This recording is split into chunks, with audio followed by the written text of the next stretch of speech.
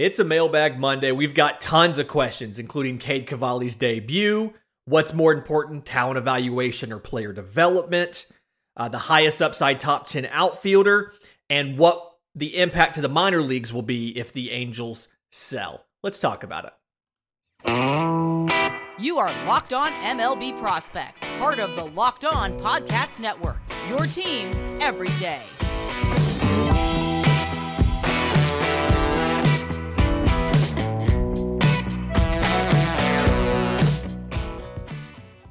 Yes, welcome on in to Locked On MLB Prospects, your home for all things minor league baseball. I'm your host, Lindsey Crosby, baseball writer for Sports Illustrated. Thank you for making this your first listen every single day. And quick reminder, Mailbag Monday is entirely listener driven. If you have questions for the show, I'm on Twitter at Crosby Baseball. The show's on Twitter at Locked On Farm.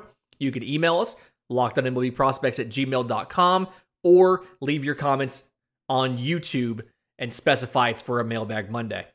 Mike on YouTube, one of many people, but that asked about Cade Cavalli and his debut on Friday. So, got called up, made his debut against the Cincinnati Reds. You'll remember we talked about Cade Cavalli on the Monday mailbag because people asked if he had the potential to be an ace, and I said, hey guys, I think he's a number 2, simply because it's so rare to actually have aces, and I have a question about this in a minute. But versus the Cincinnati Reds last Friday, 4 1/3 innings, 6 hits, 7 earned runs, 2 walks, 6 strikeouts, 3 hit by pitch, total of 99 pitches, 57 of those for strikes. So the line looks bad. Let's acknowledge up front, the line looks bad. Part of that is he left in the top of the 5th with 1 out and the bases loaded, and all 3 of those guys came around to score. But even without that, he still gave up 4 earned runs in 4 1/3 innings. So there was things to like, there was things to not like. He struggled with the grip, which kind of happens. I mean, it was a hot, humid night, but still, baseball's played in the summer. He has to get over that. 3 hit by pitches. I think all of those were on breaking pitches, but when he threw them over the plate, they looked really good.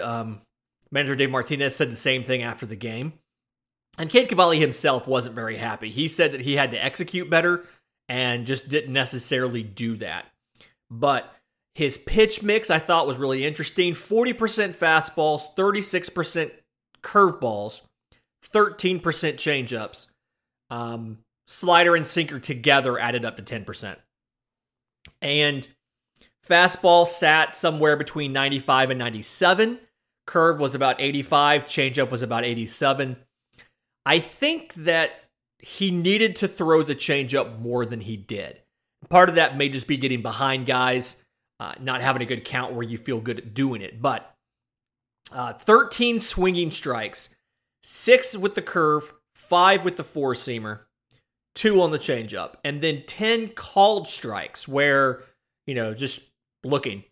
5 with the fastball, 3 with the changeup, and 2 with the curve. So guys are more likely to offer at the curve, but they'll miss it. Whether or not they'll miss it no matter what. Whether it's the fastball, it had 5 of each. Whether they watch it or they swing at it, they'll miss it either way. But the changeup, 3 called strikes, 2 swinging strikes. He only threw 13% changeups. So want to see him throw that a little bit more. And then obviously just has to work on the grip, work on being a little more comfortable. It's hard to judge a prospect making his first start in the big leagues. So much energy, so much excitement, the nerves. I mean, no matter what they say, the nerves are always there. But they're going to get him through his bullpen, get him ready for the next start. It'll be on September 1st against Oakland at home. So I feel good about having a little bit of another, kind of easing him into it with another below 500 team before he has to face anybody tough. So all in all, some struggles, but you can kind of see where the path lies. A little better command of the breaking pitches, mix in a little more change-ups, and I think you're looking at a much better second outing. On the note of number 1s and number 2s and all that, Greenlight on YouTube asked, if there's only like 15 or so number ones in the big leagues, who are some examples of number two pitchers? So, good question. To me, a number one pitcher, like I said, 15 or so, is the guy that if you make the playoffs, this guy is starting game one. And you're excited about it, and you feel like you're going to win, or you have a chance to win no matter who it is you're playing. If it's a win-or-go-home game, this is the guy that you want to have the ball. So when I think about that right now, the list is pretty small. I mean, like, for example, Jacob deGrom, Max Scherzer, Sandy Alcantara just went a complete game against the Dodgers the other day. Like, he's a guy that I want to pitch game one. Verlander, I want Verlander to pitch game one. Corbin Burns, a healthy Walker Buehler it is an option to be a number one. I think Max Fried is a number one. Just as a Braves fan, a lot of baseball folks have him as a number two.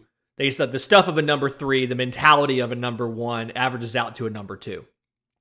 So for a guy like a number two, you're either looking at somebody who has really good stuff, but there's always something holding them back, or guys that haven't really proved it yet. So like guys who haven't completely proved it yet track record wise. Tony Gonsolin. Great year this year. Candidate for the Cy Young this year. Isn't an ace yet. And I say that, look at Lucas Giolito. We thought Giolito would be an ace, and he has fallen to earth this year. Shane McClanahan, I think, is right on the verge of a number two, number one. He's somebody where you have a longer track record, but still, like, it's, let's see it for another season before we're like, yeah, this guy's an ace. Aaron Nola, to me, is a great example of a number two. Yu Darvish, I think, is a number two. Brandon Woodruff is a number two. Charlie Morton is a number two. Guys that are good, but they can get blown up from time to time, and you're not completely stunned when it happens. Like if Jacob deGrom gives up a 5 spot, it's probably the leading thing on SportsCenter. So that's an example of number ones versus number twos. In just a minute, I want to get to a couple questions about farm system development and scouting versus player development. But first, today's episode is brought to you by our friends with the National Highway Transportation Safety Administration. Are you one of those people that thinks it's okay to drive stoned?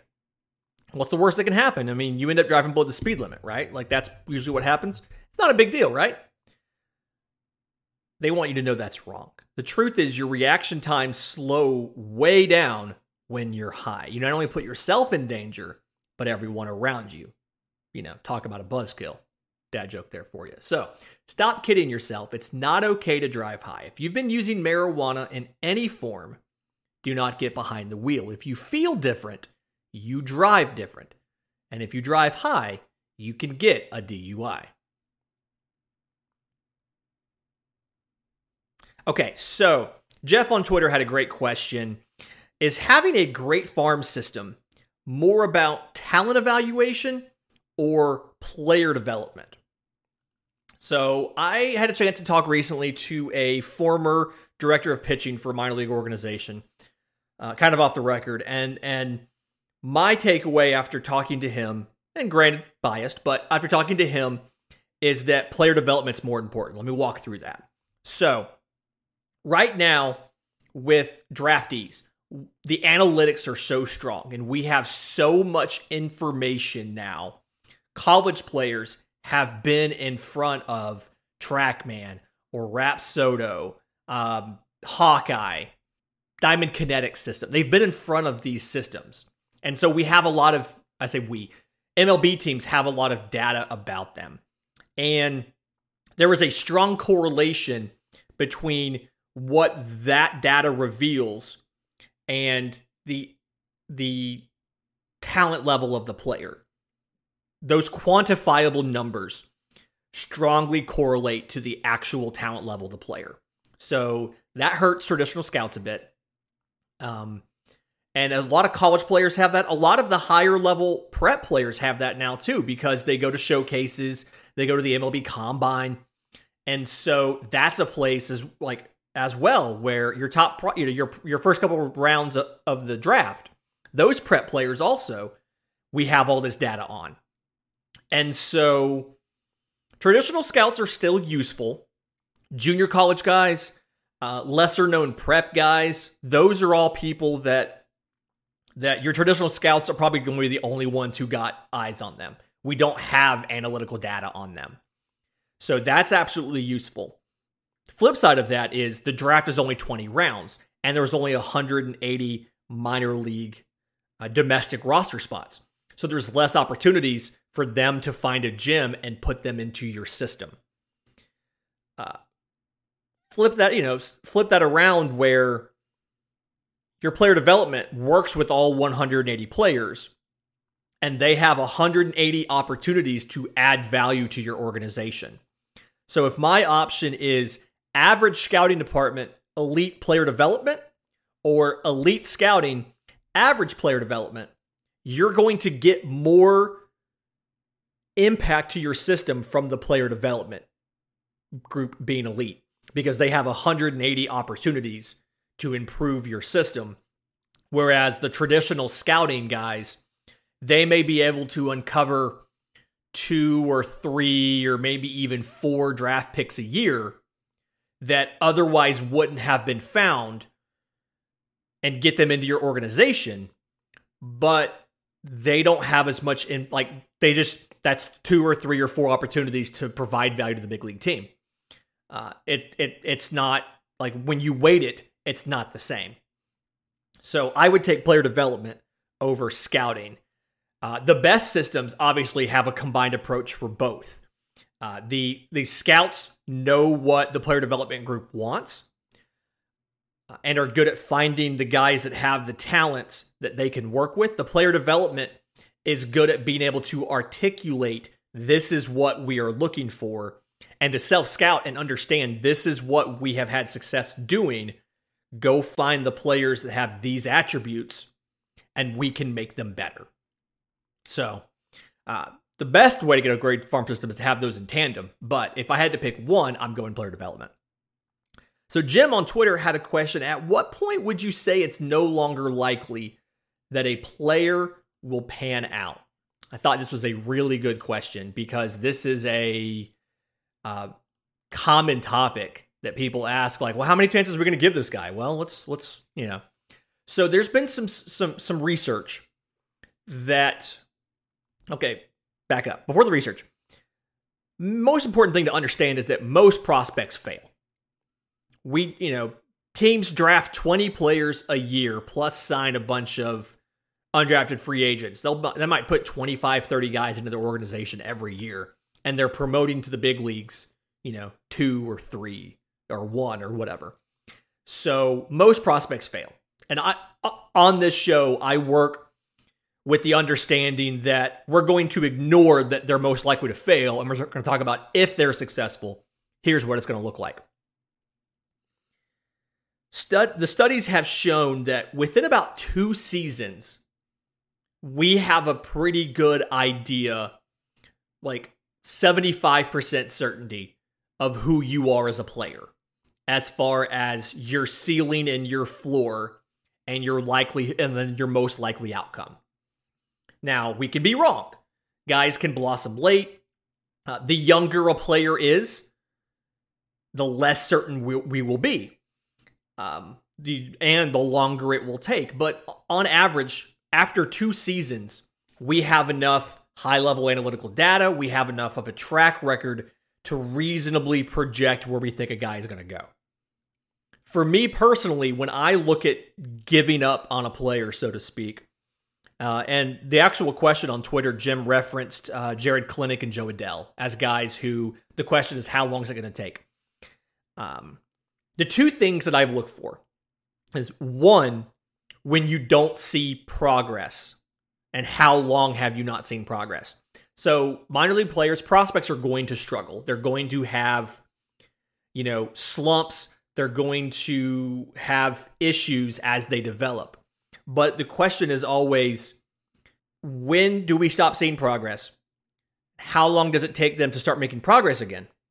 And then 2, when have we changed the other variables on this? So, for instance, a center fielder.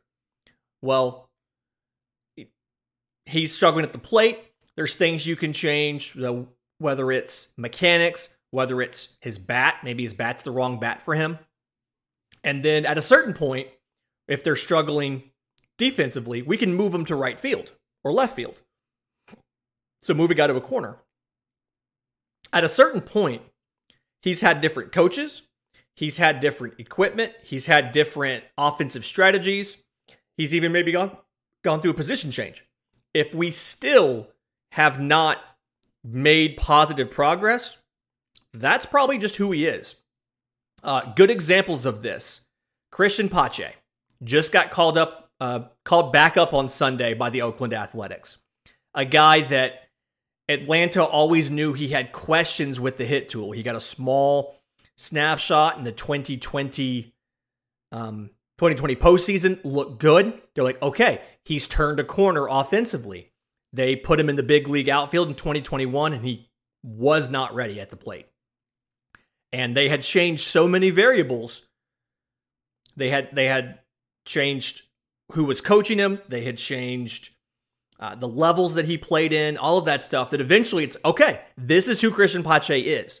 The last thing we can change is the organization. They traded him out. We talk about this sometimes, that guys need to change the scenery. Sometimes it's just at the point where you've changed every other variable. He may be a good baseball player. For whatever reason, he's not responding to your coaching. He's not responding to what you're telling him to do, or what you're telling him to do is not correct. It's not the best thing for him. And so the guy leaves the organization. Sometimes he goes to his next organization and explodes. Shane Baz was the player to be named later from the Pirates in the Tyler Glasnow trade. And Tampa Bay brought him in. They changed a bunch of stuff with his pitch mix. There you go. He took off. It was something where he had reached his potential in the previous organization because he was being coached in a way that was not right for him. And they had good player development in Tampa Bay and understood what to do with that. Similar question, Anthony on Twitter asked about, can you explain reliever risk? And this is kind of ties into the, at what point do you no longer think a player will pan out? When we talk about reliever risk, we mean there's something inherent about this player that makes us wonder whether or not he'll be able to be a starter at the big league level. Reliever risk is a couple things. So one, if one of their tools is not good enough to start, so like a guy struggles with command a bit, or if somebody has a delivery that is suboptimal and leads them to have poor control, or a guy has a third pitch that isn't very good and we think he might just be a two-pitch guy. It's things that for some reason mean they would not be a starter. So guys that get injured a lot because they have violent mechanics. That's something where you probably want him throwing in shorter stints. He'd be a reliever because of injury risk. Like I said, somebody who doesn't have a third pitch. He has a fastball and a slider, but he can't get the change or the curveball to be decent. He's got reliever risk because you can't really survive off of two pitches as a starter unless they are elite pitches. But you can be a two-pitch reliever and be fine. Guys who just don't figure it out, like that's one of the things you can change with a pitcher, is you can move them from starting to relieving. Guys who have velo issues. Well, often when you're not trying to go 100 pitches into a game, you're throwing 20 pitches in a game. You can throw harder. You can alleviate some of the velocity issues with a move to the bullpen. In just a minute, a couple rapid fire questions about our top 10 outfielders list, as well as some individual players.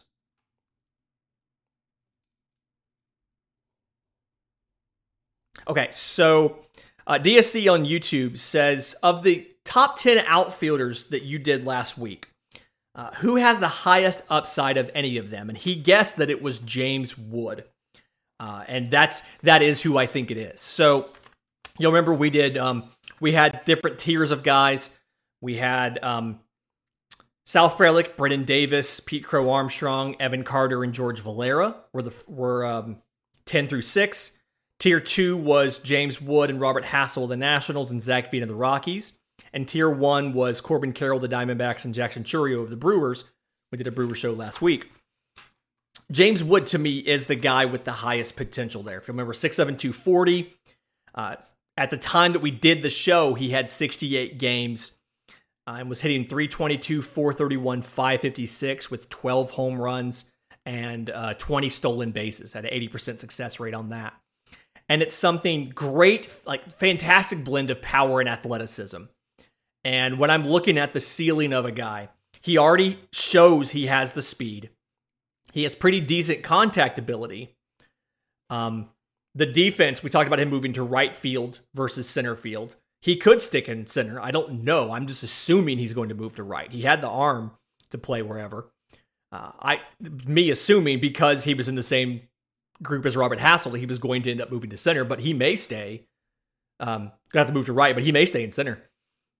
And then the power. I think he had the best power potential just about any of those players. And the one that would, if he reaches the max potential there, would have the best impact on the big league squad. Now, he also has the biggest risk because, one, he's a younger player. And then two, your power is only as good as your contact tool. So, bigger risk because he has farther to go. Him and Chourio both have a long time to go until they're ready. They're both in, lower levels of ball. Chourio just hit high A at age, 18, 19? So longer time periods to go, but I do think Wood and Chourio probably have the highest ceilings if they hit their full max potential. Jackson on YouTube had a couple questions about individual players. So first one was he wanted to ask about Hudson Haskin. It's an outfielder for the Orioles, 6'2", 200. He was a 2020 second rounder out of Tulane. So I think he's got a high floor. He's a good defensive center fielder. Nice speed, good long strides and everything to it. Good contact ability. Had been great at steals until this year. 22 of 27 last year.